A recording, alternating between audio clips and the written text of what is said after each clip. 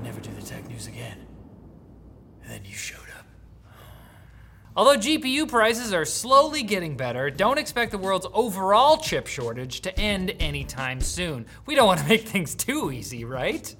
It's a challenge. It's character building. Go, my robot vacuum! Intel CEO Pat Gelsinger said in an interview with CNBC that he expects supply chains to experience issues until 2024. A big part of the issue is that the equipment needed to make the chips is rather difficult to come by. They checked all the garage sales already. Everyone's out. I threw mine in the garbage. Thought I didn't need it. Intel, along with other chip makers, have invested heavily in expanding fab capacity, but building out all that extra infrastructure will obviously take time. So even with the recent easing of prices, we won't be seeing them drop dramatically, including in the memory and SSD space. So expect the chip shortage to continue until we all drown from flooding in a couple of years. Or that's what Twitter makes it sound like sometimes. We'll be knocked on the head with hail. We're gonna have fires. Volcanic rock will run you over in the street. Godzilla! Speaking of Twitter, there's finally a bit of news about what Elon Musk is actually planning to do with his gently used social media platform. Burn it to the ground. You got it refurbished. And it doesn't have as much to do with free speech as it does with giving Musk some precious returns. He needs to fuel those rockets somehow. He uses, they run on tweets. According to a Reuters report, Musk is considering charging sites outside of Twitter for embedding tweets in, say, a news article or a forum post. Elon is already on record as saying that Twitter's bottom line is in need of being, well, bigger, and as popular as tweet embeds are, enough people might pony up the cash to make the decision worth it. Oh no, he's been defeated by quotation marks. Yeah, it's like, what? For now, this is just a glint in Elon's eye, but hopefully it's not a sign that the internet will start getting nickel and dime just to yell at each other on the bird site. There's also the option to, you can just screenshot the tweets. Quotation marks, man, I'm telling you. And Microsoft is the latest company to dip its toes into the VPN space in its most recent attempt to convince you to please use Edge. We made this Edge browser, I mean, we copied Chrome, but it's it. Microsoft is now including a built-in VPN called the Microsoft Edge Secure Network. Cloudflare is actually running the VPN behind the scenes, and they're giving users 1 gigabyte of free data each month, with the browser tracking your usage and warning you when you're getting close to the cap, which will, with a 1 gigabyte cap, probably gonna get there in like 30 seconds, okay? I always do.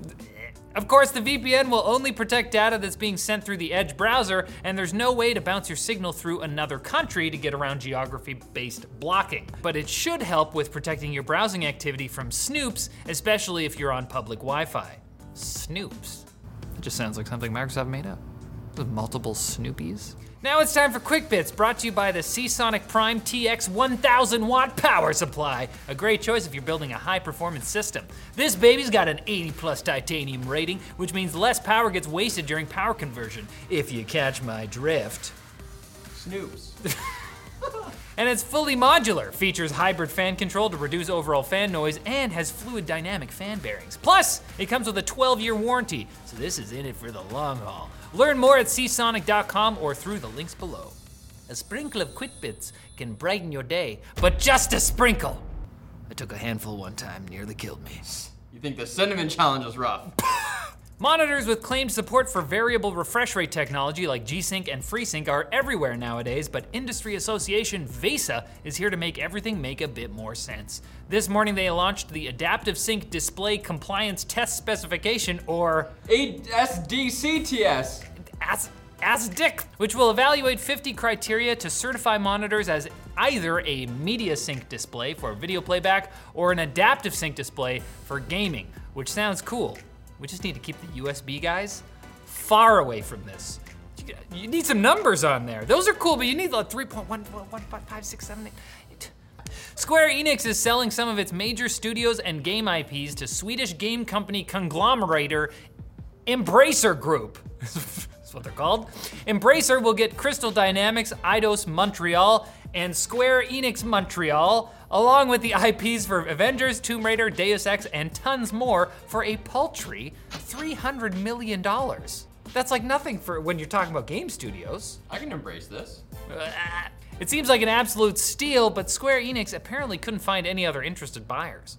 Where was Sony? Apple has loosened its policy on mandatory app updates just a little bit, as smaller devs now have 90 days to update their apps before they're pulled from the App Store, rather than the 30 that were previously announced.